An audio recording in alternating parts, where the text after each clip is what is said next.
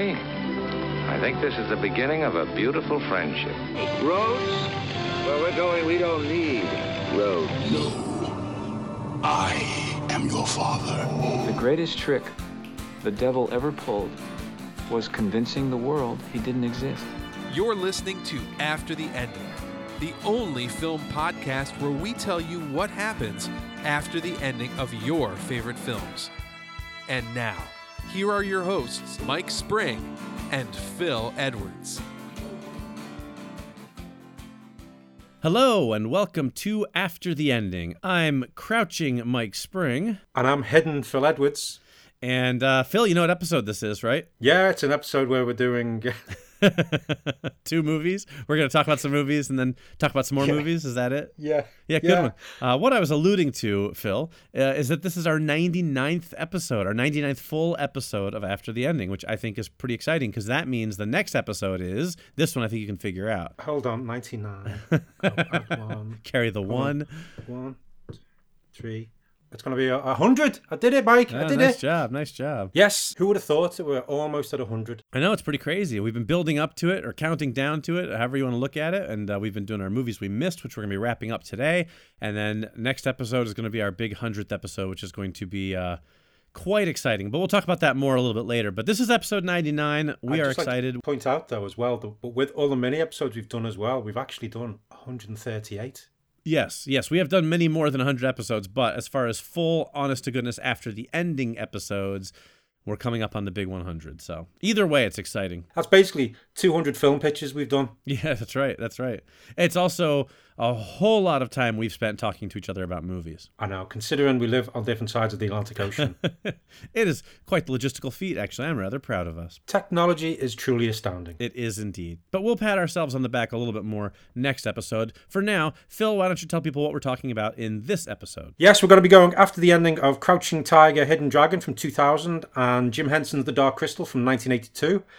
Mike, do you want to give the listeners a rundown on our top 10 films? Yeah, this is a big one. As you hopefully know, we've been doing our movies we missed. That's the films from the individual decades that we hadn't seen when we did the list the first time around, or just ones we've sort of reevaluated or wanted to fit on this list. And this time we're doing the 2000s, which actually encompasses 17 years, 2000 to 2017.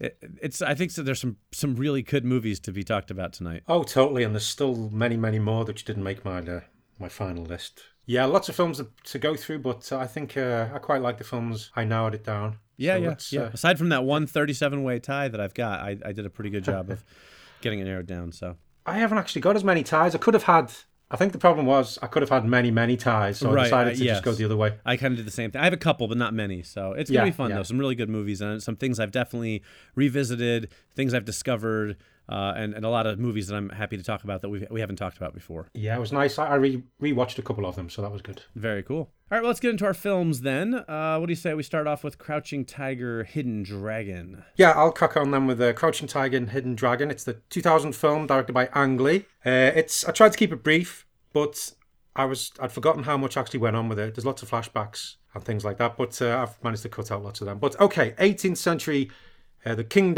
dynasty in China. We see a warrior, Li Mubai, played by Chow Yun-fat. He gives his sword, which is called the Green Destiny, to an old friend called Yu Shulin, played by Michelle Yeoh. He asks her to pass it on to their benefactor, Sir Ti. We learn that Shulin and Mubai had feelings for each other over the years, but they never acted on it, as Shulin was engaged to Mubai's closest friend, who had sadly died. However, the Green Destiny is stolen from Sir Ti's estates, and Mubai and Shulin think that an infamous bandit, the Jade Fox, has stolen the sword. They track the Jade Fox down and fight, but they're interrupted by the real thief, who's all dressed in black, and the Jade Fox says that it is her apprentice, because we learn that Jade... What does the Jade Fox say? Sorry. Couldn't resist. Yeah, Jade Fox say. Yeah, it turns out the real thief is the Jade Fox's apprentice, and we learn that the Jade thief is also a woman. The real thief is called Jen, played by Ziyi Zhang, who is the daughter of a Manchurian governor. Jen decides to return the sword, and we learn she's in love with a bandit called Lo. Things go a bit wrong, and she ends up running away with the Green Destiny, and is confronted by Mubai. They fight, and Mubai says that she'll train her, but she refuses, and Jen ends up in a cave with Jade Fox. Mubai and Shulin track down the Jade Fox, and they fight. They defeat the Jade Fox, but Mubai is poisoned, Jen goes off to find ingredients for an antidote. And while they wait, Mu Bai professes his love to Shu Len, and then he sadly dies in her arms. The Green Destinies return to Sirte. Jan returns to Lo, who finds her the next day on a bridge, and Jen jumps to her death. And that's basically Crouching Tiger, Hidden Dragon. Yeah, I like it basically. Yeah, I hope that made sense. Yeah, no, I think you did a good job with it. It's just to remind people of what happened. Yeah, it's a tricky one. What do you think of Crouching Tiger, Hidden Dragon, Mike? I like it. I think obviously the action sequences are fairly stunning. I think that the hubbub over the film when it came out was overblown. It was like, oh, this is so groundbreaking. It's like, well, really, wuxia films have been doing this for years. It's just that this is the first one that's been sort of mainstream theatrically released in America. But it's a good one, and I like the actors in it. And like I said, the action set pieces are quite fantastic, but I think it's a little long and it drags in some places for me. So, the Hidden Dragon part is definitely an apt name as far as I'm concerned. Yeah, I always find myself disappointed with it. Yeah. Yeah, because I think the fight scenes are beautiful. It's extremely well shot. But there's just, like, as I say, the flashbacks where we learn the backstory of Jen and everything. I remember watching the film and then suddenly that happened and I'm just going, what? And it just felt like it put the brakes on the whole film. Yeah. Yeah. And I could never get back into it after that. Yeah, I can't disagree with you. I mean, I don't think it's a bad film by any stretch of the imagination, but it's not one of my favorites. Yeah, and people out there will be going, why are they doing an after the ending for this one when there's a sequel? Oh, that's right. We sort of forgot about that. Yeah, but it's what is it? I think it's called Crouching Tiger, Hidden Dragon, Green Destiny. It was on Netflix a few years back. Neither Mike or myself have seen the film, which is one of the reasons why we forgot about it. Yeah, sequels that come out 18 years later tend to not count as far as I'm concerned. I know, and it's looking at some of the reviews on it, I don't think we're missing much, sadly. Right. It's got some very low reviews. But yeah, we're just doing a sequel. Our After the Endings follow on, possibly, from the film from 2000. Yes, exactly. I just wish that they had gone with a bit more of like a Fast and the Furious sequel style for the sequel name, like Crouching Tiger, Hidden Dragon 2, Crouching or Hitting her, or Two Crouching, Two Hidden, or just... It just would have been Tiger Dragon 2. Right. And then it could be like Crouching, Hidden, like they could have just done the whole, Crouching and Hidden, The Crouching and the Hidden. More Crouching, Two Hidden. Right, exactly. I think they really missed out on a chance to have some fun with the sequel name. But could you imagine if they'd made a sequel and had Vin Diesel in it? That'd be awesome. Still set in like medieval China. Right. And he's like a wandering swordsman. That would be pretty awesome. I'd watch that. I have to admit, I would definitely watch that. Oh, hell yeah. Yeah, so that was what happened in the film, Mike. Do you want to tell us what happened in your day after? Sure thing. Well, Shu Lien returns to her life. She's heartbroken over the loss of Mu Bai, and she's also sad to hear about Jen's death. She decides to leave her company as her heart is no longer in the work. She sells the company to a wealthy merchant, then takes the money and purchases a small cottage on the Chinese countryside. She begins meditating, and when a wandering priest stops at her door on his pilgrimage one day, she invites him in, feeds him dinner, and finds that talking to the man is soothing to her soul. She invites him to stay for a while, and he begins to teach her the ways of his peaceful philosophy. Meanwhile, a group of monks begin worshipping the Green Destiny sword in secret after witnessing the battle at Mount Wudang. They take on the name the Wudang Clan. And that's where I'm going to leave it for now, because you can't really top that as an ending note. I couldn't resist. When I was reading the summation and I saw that it was on Mount Wudang, and I was like, well, I got to work that in, because come on. I really hope that Mount Wudang isn't a real place. It's a real holy place. Right. I hope I didn't, I certainly didn't mean to offend anybody, but I had to do it. That's brilliant, though. I like it. I love it. Thank you. All right. Meanwhile, let's hear what's going on in your day after. Okay. Almost 300 years later. Wow. Almost 300 years later, a young Chinese-American woman named Julie entered a large museum in New York City. She had seen details of a new exhibition all about Chinese artifacts from the Qing dynasty and had decided to check it out during her lunch hour. She wandered through the halls of the museum, looking over ancient pottery, statues, artwork and more. It was absolutely fascinating, and she lost track of time. Julie entered a large hall that housed many ancient weapons. She looked at polearms, armour, and many different swords, daggers, and the like. At first, she barely noticed it, but then her attention was drawn to one particular sword. It was in the corner of the hall. The long blade had intricate designs engraved into it, and the hilt had a dragon head guard. The weapon was strangely green as well. She couldn't quite understand it. She found that she could barely look away from it. Then, without warning, she passed out. That's my day after. I like it. I like the modernization of it, taking it into the modern age. That's cool. A neat little twist. Thank you very much. But that's what happened with me. What's going on with yours then? And just tells you immediate aftermath. Okay.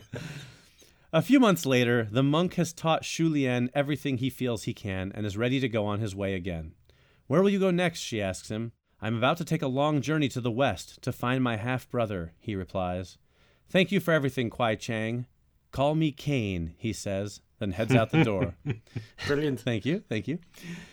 Shu Lian watches him walk into the distance, then reflects on the last few months. She feels at peace now, for the first time in many years. Meanwhile, the Wu Dang clan launches a plot to steal back the Green Destiny from Sirte. After months of... Sorry, every time I hear it. I know. That's okay. That's why I did it, so I'm glad. Yeah. You chuckle Okay. away, Phil. Chuckle away. Yeah, okay. I'm chuckling, Mike. I'm chuckling. Well done, Grasshopper. After months of studying prophecies and rituals, they have determined that one among their group will be able to rise to power and take control of all of China with the Green Destiny in his hand. They call this mission the Wu Dang Plan. That's my immediate aftermath. Oh. I swear I was taking this seriously, but every time I came back to that, I had to work it in. That's very interesting. I'm still trying to get over the Wu Dang clan, but I do like the way it's going. I'm enjoying it so far, though. I'm enjoying the actual story. Oh, thank you. So what's going on then in your immediate aftermath? Okay. Julie woke up. She was back in her small apartment in Brooklyn. She remembered being at the museum, but had no recollection of how she got back home. Looking at the clock, she saw it was almost 11 p.m. She got up and headed to the kitchen for some water. She checked the phone, and after seeing a number of missed messages, she realised that 2 days had actually passed since the museum. Feeling a little panicked, she sat down and then spat out the water she was drinking when she saw the green sword was embedded in the coffee table in the living room. Because she was like, damn it, that was a brand new coffee table. Yeah, how much did that cost? Before she had a chance to do anything else, the apartment door was kicked open and a man dressed all in black entered. Shu Lian, called the stranger. We need to go. The clan of the Jade Fox are closing in. And that's my immediate aftermath. Oh, I like it. Thank you very much. Very cool. Okay, but come on, I'm itching to know what happens with the Wu Dang plan. Well, I'll tell you what's happening, Phil. Shu Lian stands atop Mount Wu Dang as lava sprays dramatically behind her. Mount Wu Dang isn't even a volcano, so it's even more dramatic than usual. She faces the man who holds the Green Destiny, a man who has seemingly conquered all of China. Who are you? She yells. My fellow monks call me Wu Dang Chan. That's the best I can come up with for that one, sorry. Clan and Plan pretty much took the good ones. Anyway. Dear God. I'm dreading you asking me about the trivia for this one. All right, so my real name is Werner von Doom. I come from a long line of powerful sorcerers and rulers, and I've decided that China is ready for a new ruler. Not while I'm alive, says Shu Lian, and she throws herself at Von Doom, sword swinging high above her head. And no matter what she throws at him, he defeats her with the Green Destiny. She grows more and more angry, and each time she renews her attacks, it's more furious than the last. But there's no defeating Von Doom. As he laughs at her, she finds herself thinking back to her time with Kane. She ceases her attack, then sits down cross-legged. She begins to chant a Shaolin prayer, and she finds herself flooded with inner peace. Von Doom doesn't understand, but seeing his prey sitting helpless before him, he doesn't waste any time. With the blade just inches from her face, Shu Lian reaches up and traps the blade between her palms. With a sudden jerk, she snaps the blade in two, and all of its mystical energy is released with explosive results. Von Doom is instantly vaporized, and the lava ceases flowing. Shu Lian stands up, looks at the rising sun, and quietly says to herself, "Thank you, Kane." And with that, she begins the long walk back to her cottage. And that's the end. Oh, very good. Thanks. I like that. Thanks. I had this big, epic, very Yeah. Crouching Tiger-y action scene in my head. So is that an ancestor of Victor Von Doom? It is, yes. That's what I had in my head, Yeah. Because Von Doom, because Victor Von Doom, Dr. Doom, for those who may not know who that is, Dr. Doom from the Marvel Comics is, he's part science, part sorcery. His mother was a gypsy. Yeah. So I like the idea that this guy is kind of like an ancestor of Victor Von Doom, and he's kind of still that same type of despot, ruler trying to take over the world type of thing. Yeah. Yeah, a little nod. No, that's very good. I really do hope Marvel Studios managed to do like a decent Doctor Doom at some point. Yeah, I do too. No, I like the ending, Mike. That's very good. Thank you very much. Yeah, puns aside, it was very good. Thanks. All right, well, I want to hear what's going on with this modern day. It sounds like it's getting a little action packed. So give us your ending. Okay, the past few days had been a whirlwind of action and intrigue for Julie. The stranger, whose name was Mubai, claimed to be the reincarnation of an ancient Chinese swordsman. He also said that Julie was the reincarnation of his lost love, Yu Shulian. Julie did not believe that part of the story, but the fact they really were being chased by a group of people from the Jade Fox clan did make her realise that some of his story must be true. For some reason, they were after the sword, the Green Destiny. Julie had used that very sword to fight off a number of the clan. As she'd never actually been trained in any form of fighting, she'd been blown away by this turn of events. Maybe there was some truth in Mubai's claims. Now here they were in China, at a small temple which had been hidden in the basement of an office building. Mubai and Julie were both fighting a group of the Jade Fox clan. At one point, Mubai reacted too slowly and was stabbed in the side. Seeing this, Julie shouted in anger and was then overwhelmed by visions. She was fighting in treetops, there was a battle in a courtyard, and holding her love as he died in her arms. Returning to herself, she realised it was all true. She was Xu Lian, and her lost love was in trouble. Raising the Green Destiny, she smiled and jumped into battle. And that's my long term. I like it. You got some romance in there even, which I like. Because that is a big part of the film, even though it's not a big part of the film, if you know what I mean. Yeah. I thought they deserve to be, to almost be together. So, right. Yeah, I like to think they win the battle and go on. Yeah, I dig it. Very cool. Thank you very much. All right, well, Phil, I believe it is time now for some crouching trivia, hidden trivia. I don't know. Pick your poison. Crouching Tiger, hidden trivia. Trivia Tiger. Yeah, trivia. Okay. The actors performed their own stunts. CGI was used just to remove the wires that were holding them for some of the scenes. Zi Zhang, she'd never done martial arts before, and her training was mainly in dance, and she used lots of her dance moves to work out how to do the fight scenes. Which, especially in a film, you can see that it is like one big complex dance when you're doing one of these big things. Yeah.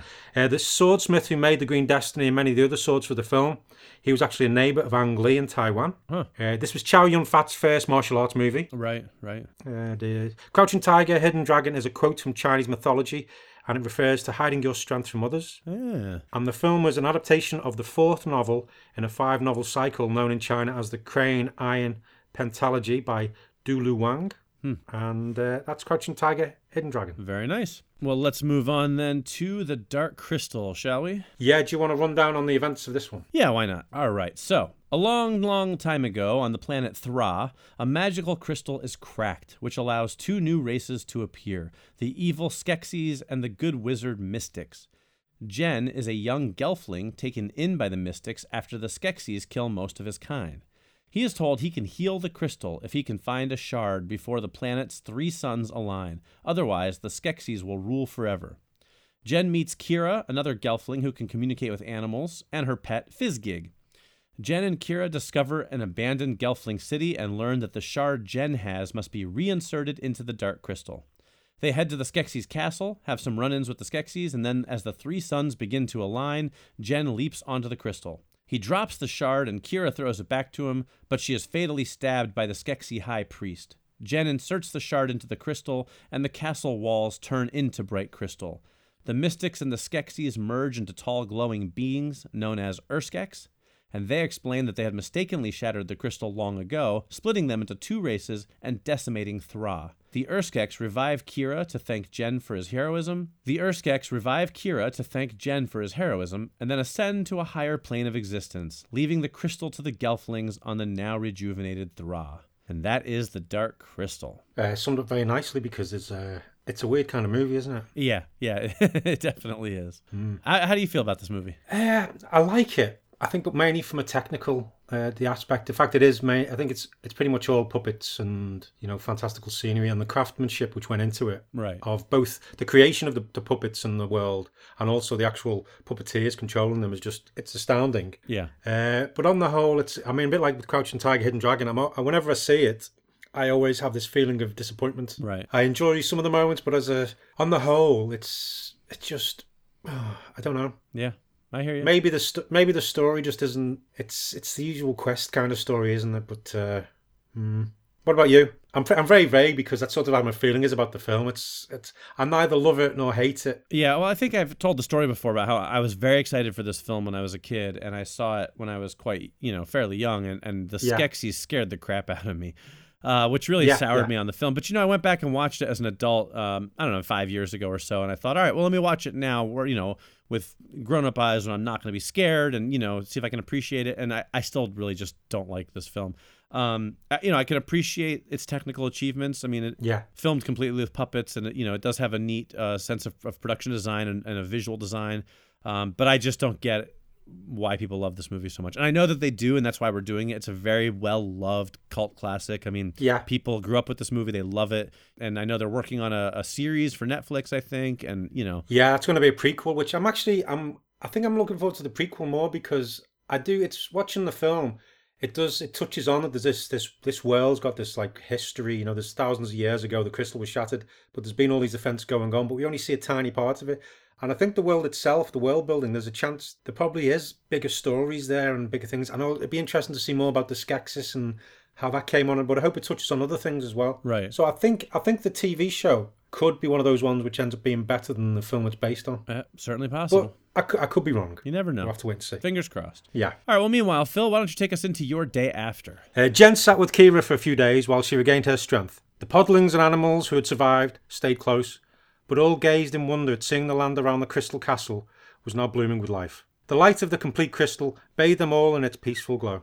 But elsewhere, deep below the land, and on the other side of the planet Thra, something large, something ancient began to stir. It had sensed the crystal becoming whole again. Something had to be done. It began to move. And that's my day after. That sounds ominous. Doesn't it? It does, but I like it. Thank you. But what's going on with your day after? Okay, well, the Gelflings all come out of hiding and make their way to the new Crystal Palace. They appoint Jen and Kira as the new leaders, and they sing their traditional song of rejoicing.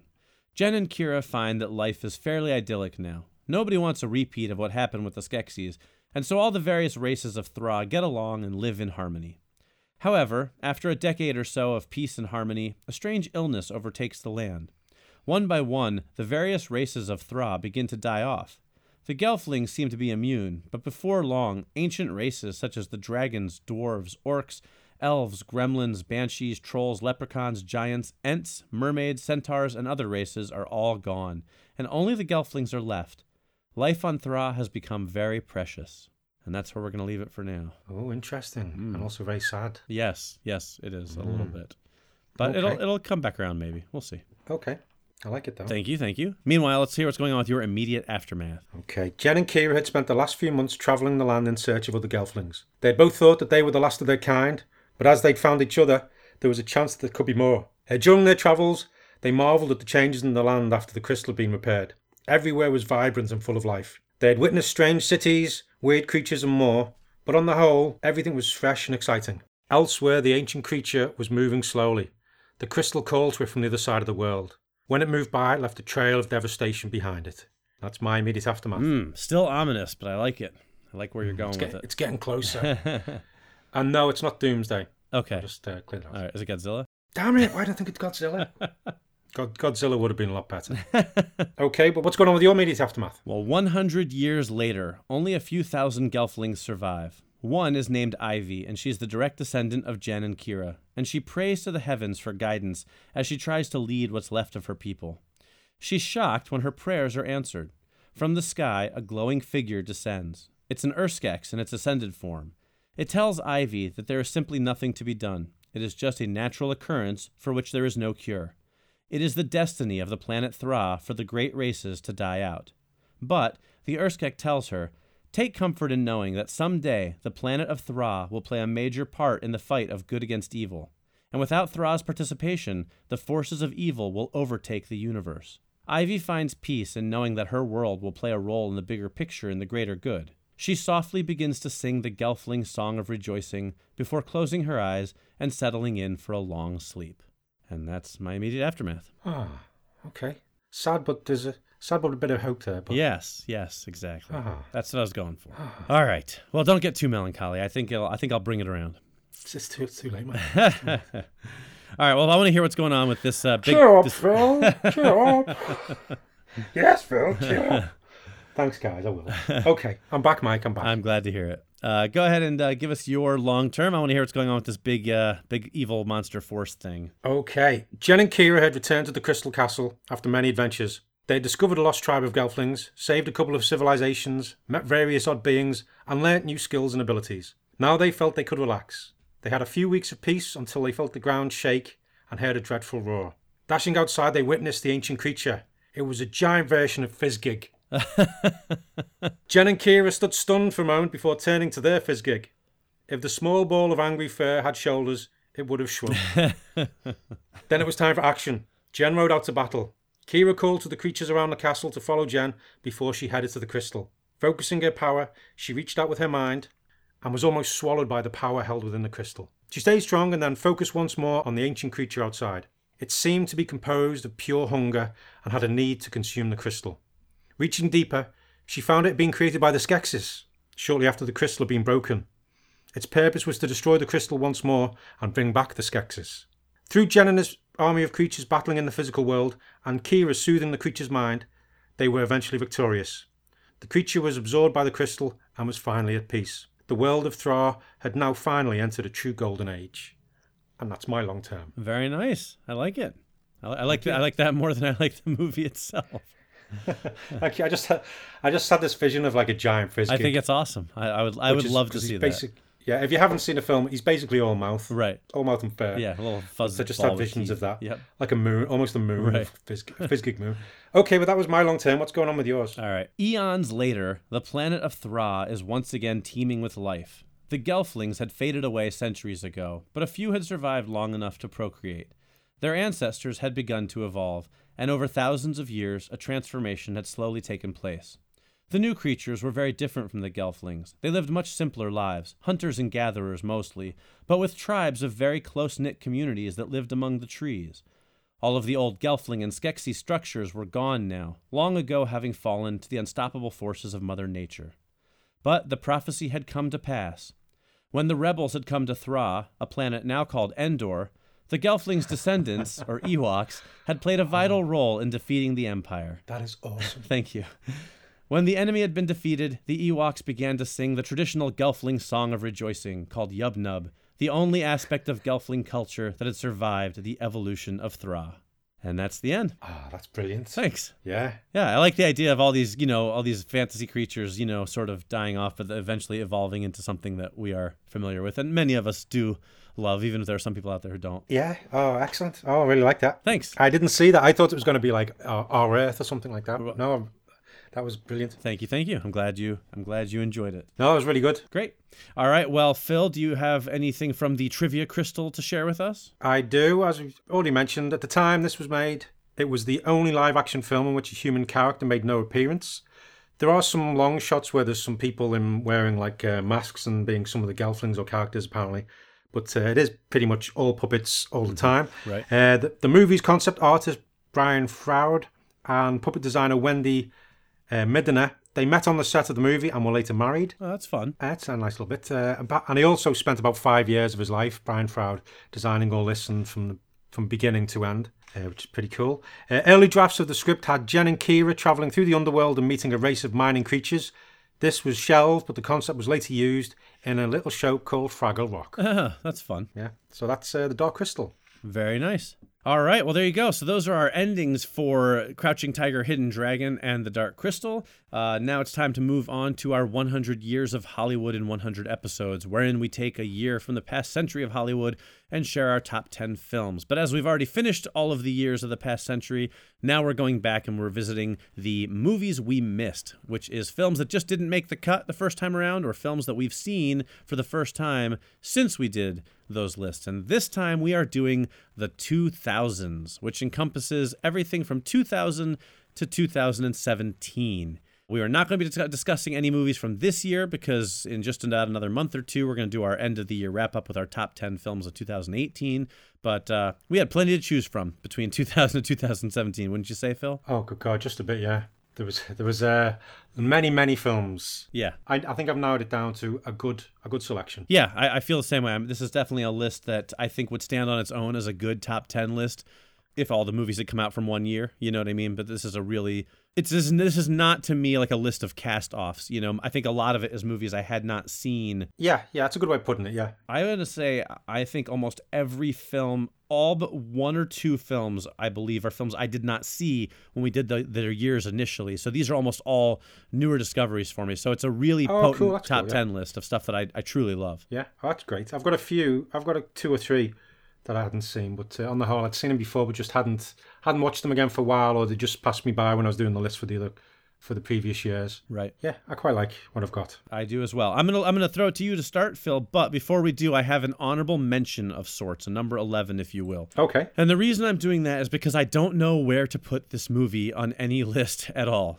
It was, I think, maybe your number 1 from 2017 wasn't on my 2017 because it was one of those limited release films that only got very small release here in the U.S. for Oscar season in 2017. Then it got a wide release in 2018. So I was like, well, do I put it as like one of my top films? Do I wait for originally I was going to wait for 2018 and put it on my list. And then I got all confused. I said, you know what? It's getting a special mention. So my number 11, although it would probably be a lot higher, is 3 Billboards Outside of Ebbing, Missouri. Oh, yeah, that was my number 1 for last year, yeah. An amazing film. That's what I thought. And I thought it seemed weird to have you have it number 1 for 2017 and me have it like maybe number 1 for 2018. So it's getting a special mention here.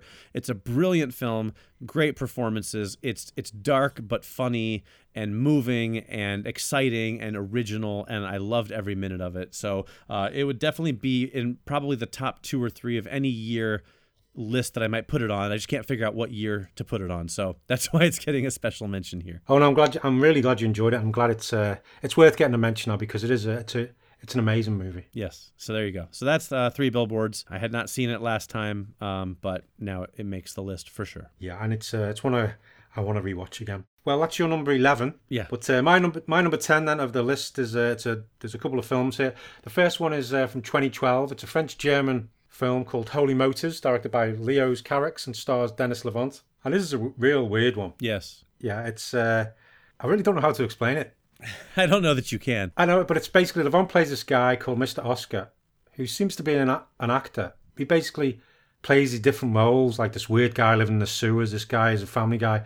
He gets taken around in this limousine as he's doing that. He's putting on different makeup and costumes, and then he does these strange things with people. But there doesn't seem to be any cameras filming him or things like that.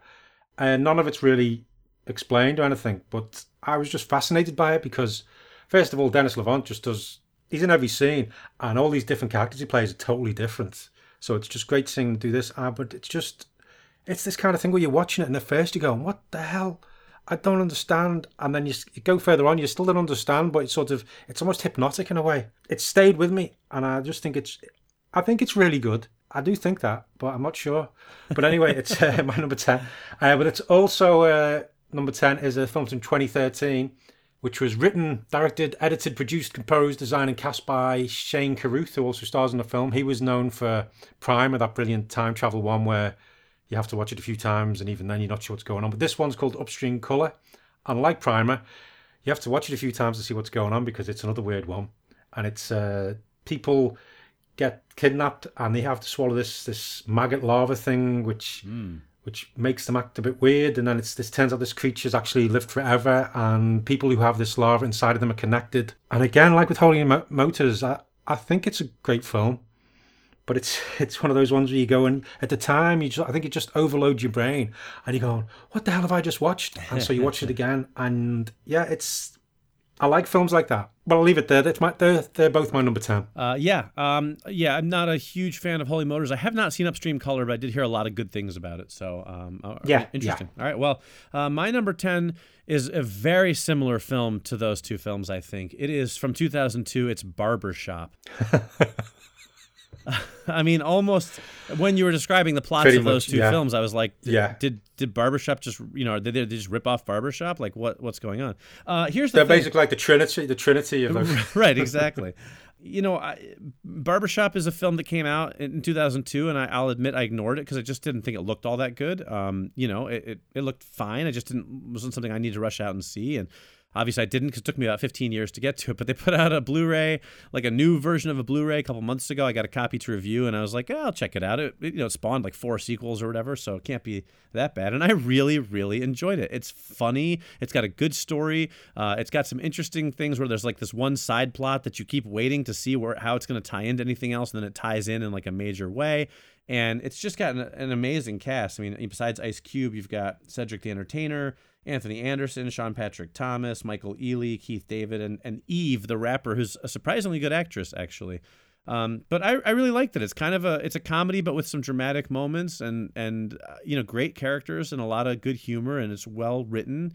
And I enjoyed the heck out of it. So that's my number 10. Oh, cool. Yeah, it's one of those ones I've never seen, but like you, I never really fancied it, but I'll have to... Yeah, it was a lot better than I expected it to be, Yeah, cool. Oh, that's a good pick. Okay, well, my number 9 is, it's 2 more films. The first one is, again, it's pretty much practically the same as Barbershop, but it's The Road. Oh, yeah. I mean, the 2009. Spiritual brethren, for sure. Yeah, but I thought this had been on my top 10 list for that year, but obviously not. But it's based on the film by Cormac McCarthy and stars Viggo Mortensen and Cody Smith-McPhee, his father and son trying to survive in a post-apocalyptic wasteland. And it is just them. This isn't your Walking Dead kind of 2 people trying to survive. And whenever there's other humans involved, you just want to get away because everybody's out for themselves. It's depressing, it's dark, it's gritty, it's grimy, but it's probably one of the most realistic portrayals of what it would be like if a huge... In this case, you're never quite sure what's caused the apocalypse, but what's caused, the demise of humanity, we don't know, but this is what it'd be really like. But it's great just seeing this love between a father and son, and how far a father will go to protect his child. And even because I remember reading the book, and it's depressing as well, but both with the book and the film, at the end, there's this tiny little spark of hope, which just seems to, every time when I think back to it, it just seems to build and build, and it's, I'm not going to say uplifting, but it just leaves you with this little bit of, well, there's still a chance, right? And I think sometimes that's all you need. But I thought this was extremely well done, and Viggo Mortensen was just amazing. I mean, he's pretty amazing in everything he does, but he was just outstanding in this one. Yeah. And that's part 1 of my number 9, and the second one is one called, it's based on another novel. This one is John Dies at the End. Oh, right. Came out in 2012 and was adapted by Don Coscarelli, who did the Phantasm films. And again, like the first 2 films I mentioned, Holy Mo, it's hard to explain, this one. It's basically about these 2 guys who take this drug called soy sauce, which changes their perception of reality. And it's a weird, bad trip. It's all these crazy characters. And honestly, if you'll know exactly what I mean. You can't describe it. It's a weird film. Yeah. All right. Well, my number 9 is from 2003. It is an action thriller, and it is called Basic, and it stars John Travolta and Samuel L. Jackson and Connie Nielsen and Tim Daly, and it is directed by the great John McTiernan. And this is an interesting one. I found it on one of the streaming services just a couple months ago, and I was like, I must have seen it because, 2003, I was watching all those kinds of movies, John McTiernan directing it. I like John Travolta, Samuel L. Jackson. It rings a bell for me, but I can't remember it. Right, exactly. And that's exactly the reaction I had. I was like, well, it seems like I should have seen it, but I don't think I did. So I watched it, and I have to say I enjoyed the heck out of it. Basically, John Travolta plays a guy, ex-military, who comes in to investigate this group of army trainees who go out in the middle of a hurricane, and only 2 of them come back alive, and he goes in to investigate. And then it sort of has almost like a bit of a Rashomon kind of thing to it, where you hear everyone's stories and they sort of play out as they're telling their stories, and each one is different from the other person's stories. Yeah. And it has a lot of twists and turns in it. There's a couple of really good surprises in it. It's got a great supporting cast like Giovanni Ribisi and Taye Diggs. And it's just really fun. It's a fun action thriller. It keeps you guessing up until literally the very last scene of the movie. And I enjoyed the heck out of it. And I don't know if I saw it and forgot it or I've just never seen it, but either way, John McTiernan makes great action films. So number 9 is Basic. Cool. Okay. Yeah, I know that film, but I can't remember. I know the feeling. Okay, I'm going to have to track that one down. Okay, that's excellent. Okay, my number 8 is one from 2015, which I hadn't seen until a few months back. It's a German crime thriller called Victoria, directed by Sebastian Schipper. But this one, I mainly wanted to watch it though because it was all filmed in a single continuous take. Oh, cool. And it's 138 minutes long. Wow. So that's a hell of a thing. But it follows this girl, Victoria. She's a Spanish girl. She's moved to Berlin. She's been there for a few months. She's working away. Meets these young men. And then she ends up getting involved with them and ends up having to rob a bank with them because of reasons. But you're following through on the bank job, and it's all a bit crazy, and then they're on the run from the police, and things happen like that. But you're watching it and you're going, oh my God, because I love one takes, and you see them more and more, like especially in TV shows. The recent Haunting of Hill House episode 6 had loads of, I think it was just basically 3 or 4 one take scenes. But this one, it's all one take, and you're just going, how the hell have they done this? It's amazing. Right. Reading a bit about it as well, apparently they had enough money to do 3 takes. Oh, wow. The first one, the director was saying the cast was too timid. Right. So they had a talk. The second take, the cast were too crazy. And then the director had a full-blown panic attack and was going, what the hell? We got to do one more, and just exploded them all. And then they made the film. And it does work really well. You're thinking, well, it can't, but it's good characters.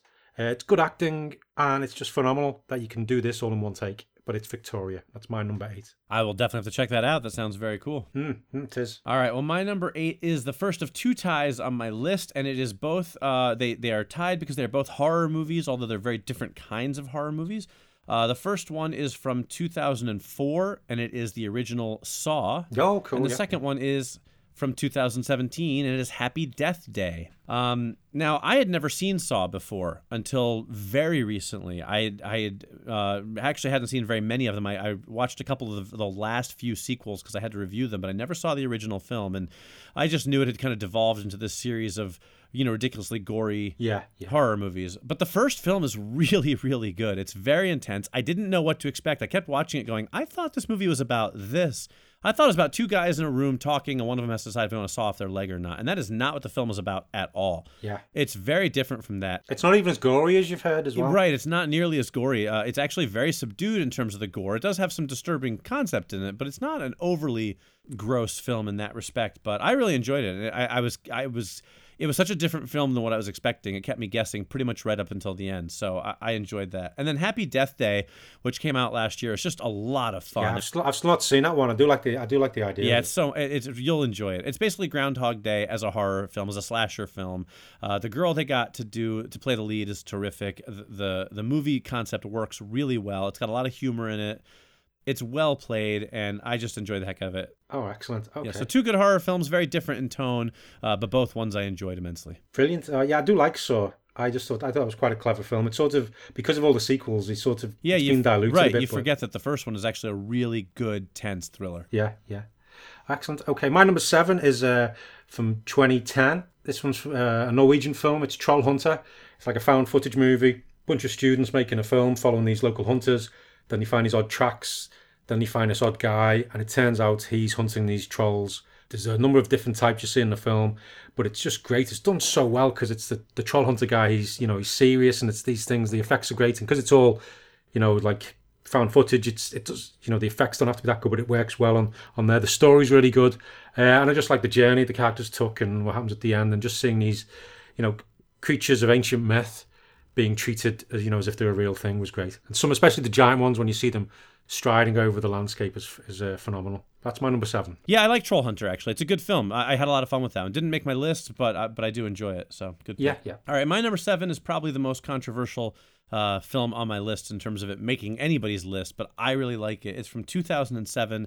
It's The Invasion, starring Nicole Kidman and Daniel Craig. Oh, okay. And it is basically the updated version of Invasion of the Body Snatchers, and it was savaged by critics. It was a bomb at the box office, and I don't know anybody else who likes the film. But I think it's really great. I liked it a lot when it came out. I hadn't seen it. It didn't make my list the first time because I'd kind of, I think it made my short list, but didn't make the final cut. I rewatched it just recently because I was kind of in the mood for something, fun and fast-paced, and I really enjoyed it again. I think it's a really good sci-fi thriller. It takes...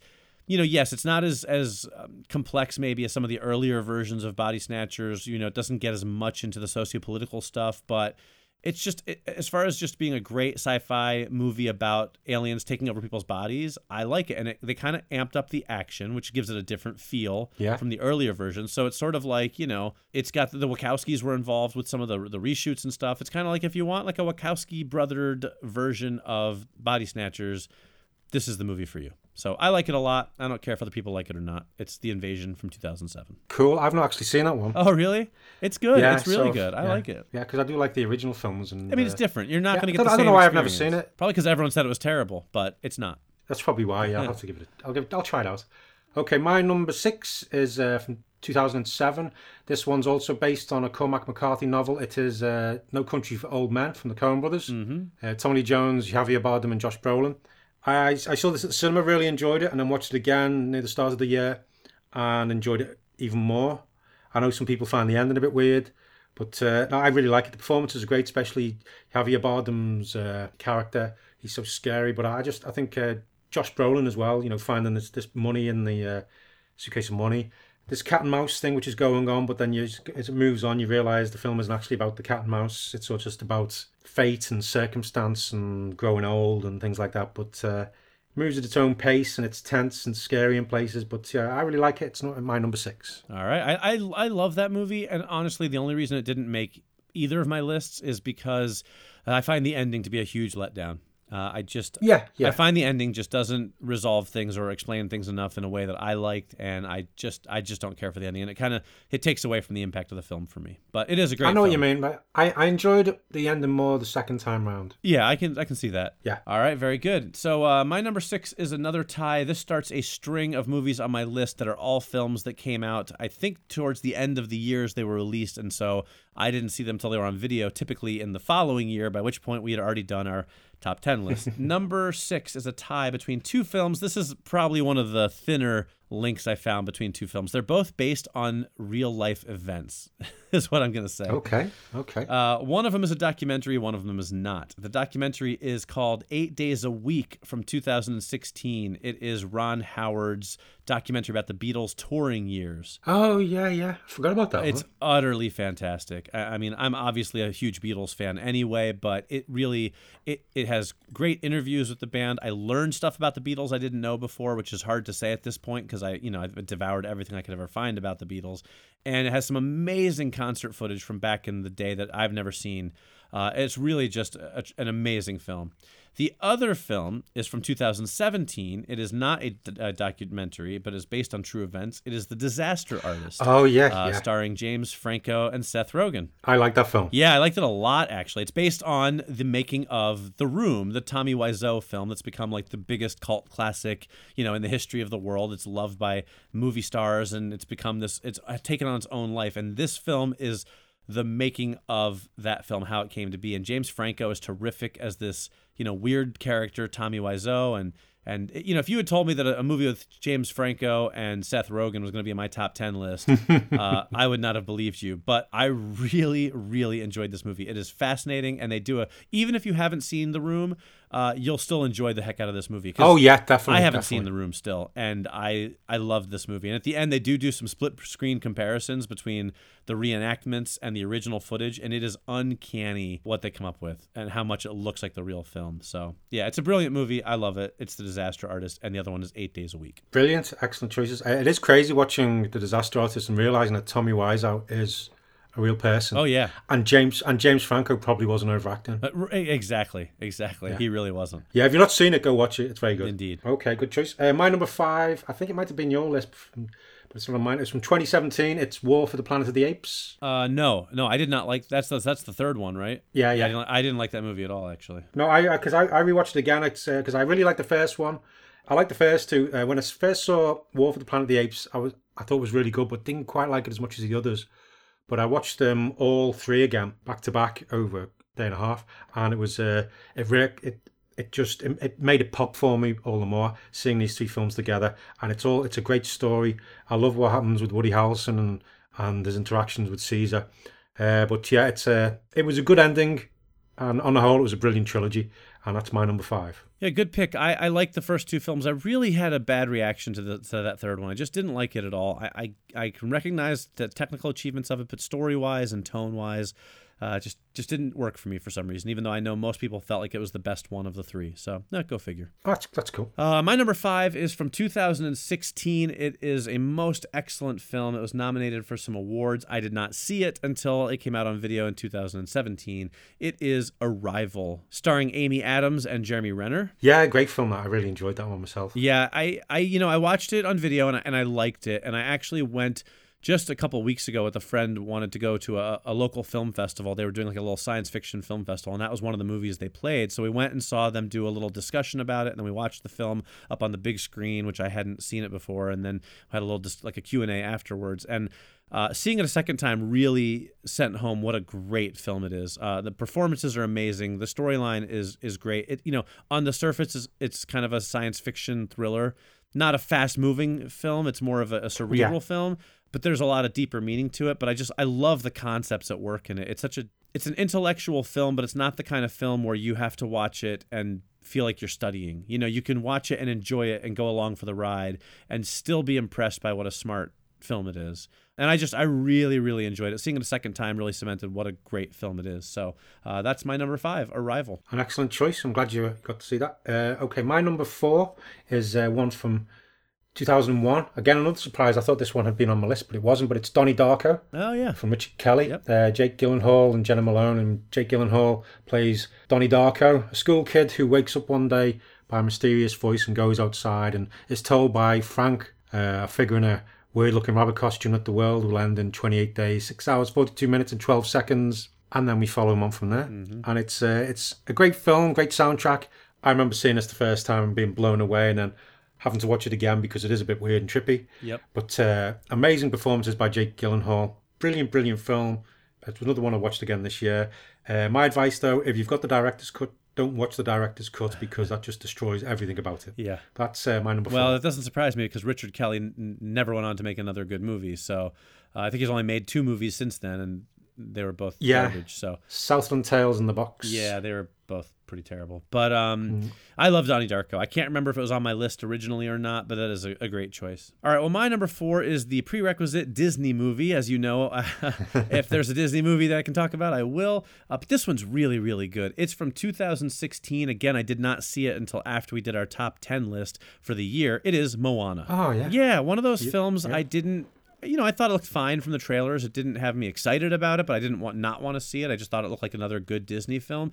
But I was really, really impressed by how good it is. It is not just a kid's film. This is a movie I think anybody can watch and really enjoy. You've got Lin-Manuel Miranda doing some of the songs, or co-writing some of the songs for the film, and the songs in Moana are really fantastic. You're welcome. Yeah, exactly. Exactly. And it's fun, it's funny, it's heartfelt, it's moving, it's got great characters, even like the little chicken, hey, like it's got some great physical comedy, it's got, great dialogue, witty comedy, it's a smart film, and it has a great positive message in it too. And I really adore that film. I do think that Disney hit it out of the park with that one. And visually, it just looks astounding. So it really just puts all the pieces together, and it's an excellent, excellent film. So number 4, easy pick for me, Moana. Didn't make my list the first time because I just hadn't seen it yet. Yeah, an excellent choice. I didn't see that for a long, long time as well. It was only, I borrowed the DVD off my brother and watched it with my daughter. And like you, I thought it was excellent. Yep. Okay, well, I'm glad I made your list. My number 3 is Battle Royale from 2000. A Japanese film set just in the near future where a group of school kids wake up and they're on this island and they're told by the teacher that they must go out and fight and kill each other until one survives, and they've got explosive collars on, and it's just amazing. Takashi Kitano's in it as the teacher. It's a great film. These characters, these school kids at first going, what the hell, we're not gonna kill each other, and then as it goes on, it's a bit like Lord of the Flies as well. When push comes to shove and the society is taken away from them, people will do whatever they can to survive. And it's got some great moments. It's quite scary in places. You're following these different people, and some of the people you like at first, and you think of the heroes end up not being it. And yeah, an excellent movie, and it's my number 4. Very good pick. I do like that film quite a bit. Didn't make my list, but I do enjoy it. So that was my number 3. Very good. All right, well, my number 3 is another one that came out late in the year of 2017, so I did not see it until after we'd done our top 10 list.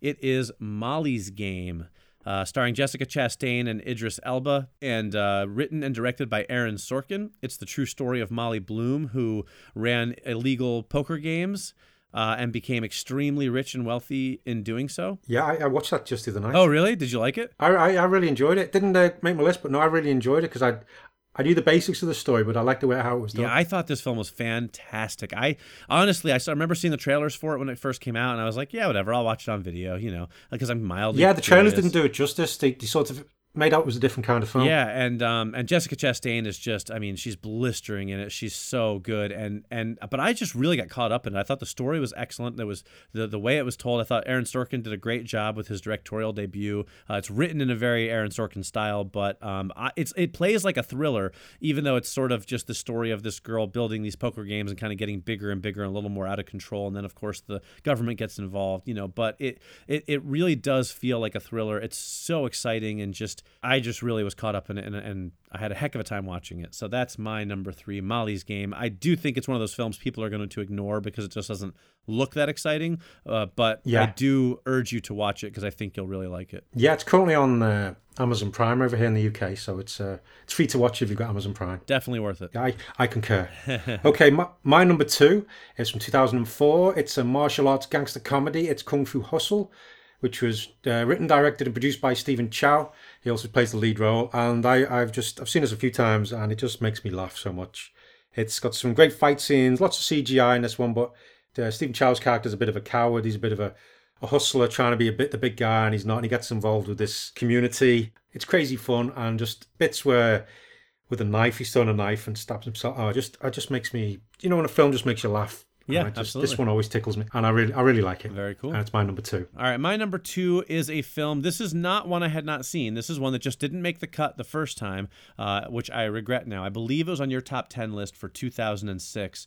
And it was on my short list because I went back and double checked it. Didn't make the final cut, and now I'm in shock a little bit, but I have rewatched it recently. It is V for Vendetta, which I have now come to regard as something of a masterpiece. Definitely one of my top 10s. Right. Yeah. I remember when I saw it, I liked it, but I wasn't blown away by it when I first saw it, and I'm not sure why that is. But I watched it again maybe a month or two ago, and I found it to be everything I want from a movie. I really, really loved it this time around. I mean, it looks great. The action scenes are great. The performances are amazing. What Hugo Weaving does underneath a mask for the entire film is astounding. Totally. And I think, and on top of all of that, it was eerie, the similarities between the rise to power of this British dictator and some of the things that are going on in the world nowadays.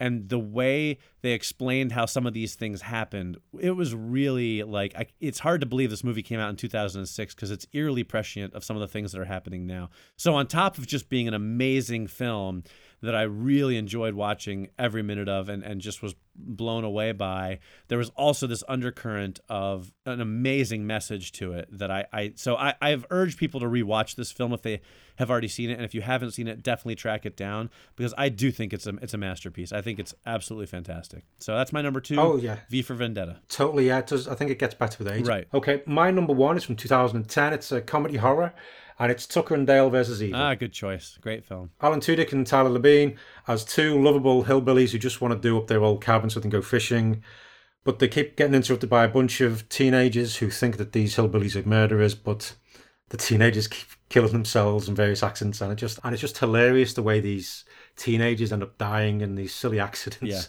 in wood chippers and things like that, and they all have a doozy of a day, and it's really, really good. Yeah. And it's every time I watch it, I'd notice you always see new little bits, like just little looks that the two of them give each other, or just the fact that Alan Tudyk's character just gets stung by wasps and he just has the worst kind of day all the time. Yeah. He just sees all these kids killing themselves in front of him, and he's still going, oh, what's going on?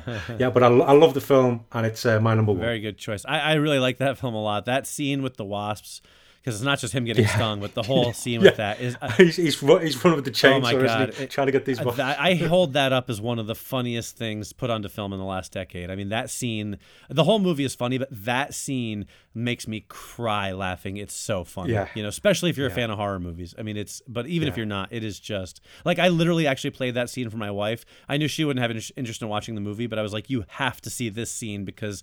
it's that funny. So, good pick. It's brilliant. All right. Well, my number 1 is a film I'm really excited to talk about. I just discovered it a few months ago. It came out in 2015. It is sort of a documentary, which I know means half people listening just tuned out, but stick with me for a minute. It is called Raiders, the story of the greatest fan film ever made. Oh, brilliant. I've not seen this one. I keep meaning to, but I've not had a chance to. I will tell you, this is one of my favorite movies that I've watched in the last 5 years. It is the most fun, heartwarming, endearing, enjoyable film I have seen in ages. So the basic premise of it is there was this group of friends in, I think, Mississippi or something like that, some, middle state.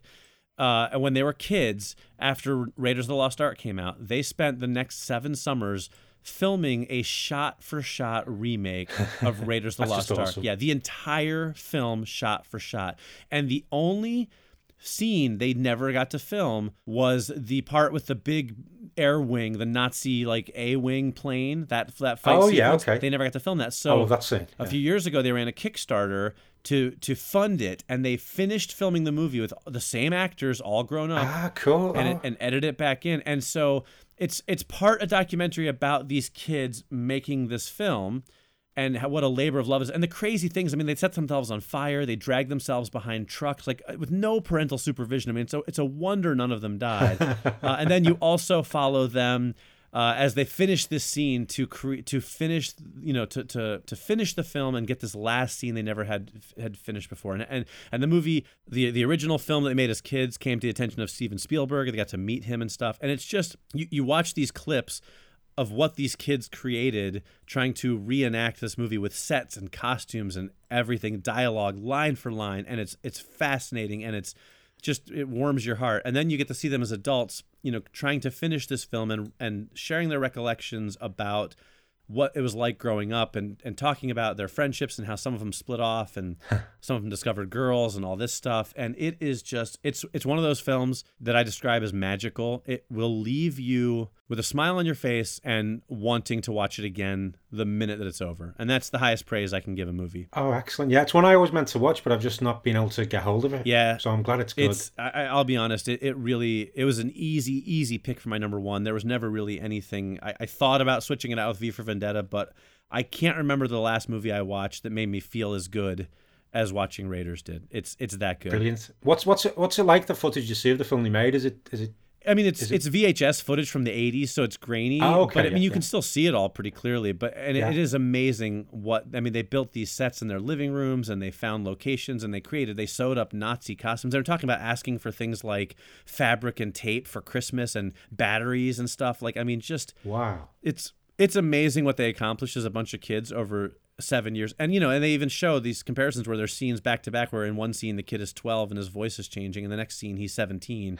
You know what I mean? But it's that kind of labor of love thing, and it's just it's infectious, the energy of it. I love it so much. It's one of those films I want to share with everybody I know. Oh, excellent. And it's called Raiders: The Story of the Greatest Fan Film Ever Made. I cannot recommend it highly enough. Oh, I'll have to track that down then. Need to watch that. Yeah, you'll love it. You will absolutely love it. Whether you're a Raiders fan or not, you'll love it. But if you are a Raiders fan especially, it will just blow you away. It's so much fun. Oh, fantastic. So there you go. That's my number one, and that's our top 10. Yeah, that's it. Some pretty interesting films. A nice mix of two lists, no overlap, so lots of good movies for you guys to go out and track down. Oh yeah, go watch some of these ones, and the ones my earlier ones, I'm sure you'll watch them going, what's he talking about? This is just what? Yeah, what? A couple of those early ones are a little bit weird, but you forewarn people, so they know what they're getting into. That's true. Yeah, that's true. Sometimes I just like weird stuff which makes no sense. Yeah, nothing wrong with that. All right, well, that's going to start to wrap up our episode, but before we go, we are going to give you a quick preview of what's going to happen in next week's episode, or I should say the next episode. With the holiday coming up in America, there's a chance we may have a mini episode air between this and the next episode, but the next full episode that you get is going to be pretty spectacular. Phil, tell people what we're going to be talking about. Well, it's going to be our 100th episode. Yes. Which is just mind-blowing. Yep. But we're going to be going after the ending of a couple of small films.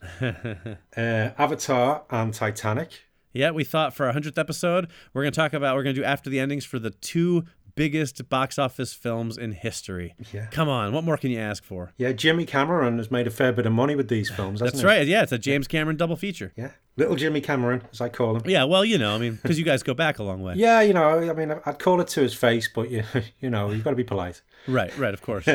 Yeah, so we're going to be doing that. Avatar and Titanic. And obviously, James Cameron is working on the next 4 or 5 sequels to Avatar, so we're getting ours in first. That's right. Got to get it in now. And when little Jimmy listens to this, he'll be going, damn it, those guys, they always come up with the best ideas. Why didn't I think of that? That's probably what's going to happen. I do agree. It's inevitable. I think so. He'll probably call us up saying, can I use Right. this? Right. And once again, I'll have to go, no, James, you can't. Right. Yeah, it's not the first time. It probably won't be the last. Yeah, but so Avatar, Titanic in our 100th episode. Mike, do you want to tell them about what we'll be doing for our top 10 or maybe more list? Yeah, well, it's going to be a double-sized top 10 list. We have covered every year, and then we covered them again with our movies we missed. So this is going to be now our top 20 films of all time. We're going to do it. We're going to come up with our definitive lists of our top 20 films, our top 20 favorite films between 1917 and 2017. Holy crap. It's going to be a tough list to narrow down, but Phil and I are committed. I think we're going to have a lot of fun with it. So it's going to be a big episode, some big movies, and a big list, and we are excited as all get out. I'm a bit nervous. Yeah, maybe. But I can exclusively reveal that both Mike and I have picked the same number one. It is, of course, Flubber. Yeah, I mean, that's kind of a given. That's the given. It's the given. We may consider putting it on sort of like a moratorium list so that we just, because we just don't want to make our number one picks that obvious. Yeah. That's true. Yeah. Yeah. So, but we'll see. We're still figuring it out. Not many films can beat Flubber. It's true. It's true. If you're just joining us, you're gonna have to go way back to lots of previous episodes to see why Flubber. Yeah. Yeah, because I can't actually explain why Flubber. Yeah. It's lost to the annals of time, but there's a long time running joke about Flubber in there somewhere. So yes. you'll track it down. Yes, and if anybody is documenting all of these episodes, if you'd like to get in touch to explain when exactly Flubber first appeared in an episode, that would be great. Indeed, it would. And then we're going to have a little bit of a change up in one of the things we do in the show. We're going to kind of relaunch our top 10 list, but more on that in the next episode. So they'll still be the same show you know and love. Slightly different, mostly the same, but all in a good way. So that's all coming up next week. Or next episode, I should say. Make sure you join us for that.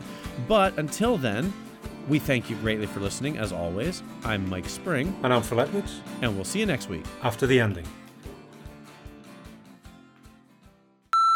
Well, this gives me a bit of a breakdown now, because 71% of them are female, which was interesting. The age range, 42% are 23 to 27. That makes sense with Spotify, because that's kind of their demographic. And the age range of 60 to 150 is 14%. Awesome. Man, listen, shout out to all our 150-year-old listeners out there, because they just keep on keeping on, and I don't think they get enough appreciation. I'd be a bit pissed off, though, if I was 151 and I've not got my own breakdown. Right. I'd be like, what? What, I don't count? Yeah. I would go, what the hell? Let's burn it all. Yeah, let's do it. All right. As usual, I haven't got an intro. That's all right. We haven't had one for a while now. We just kind of make do. And they always work out okay. Yeah, exactly. Mostly. Now you jinxed us, Phil. Yeah. All right, here we go. Oh, hello, and welcome to... No, I'm just kidding. Sorry. Sorry. Nobody knew who I was till I put on this mask. Maggot larva. Yeah, fun pick, Phil. Okay.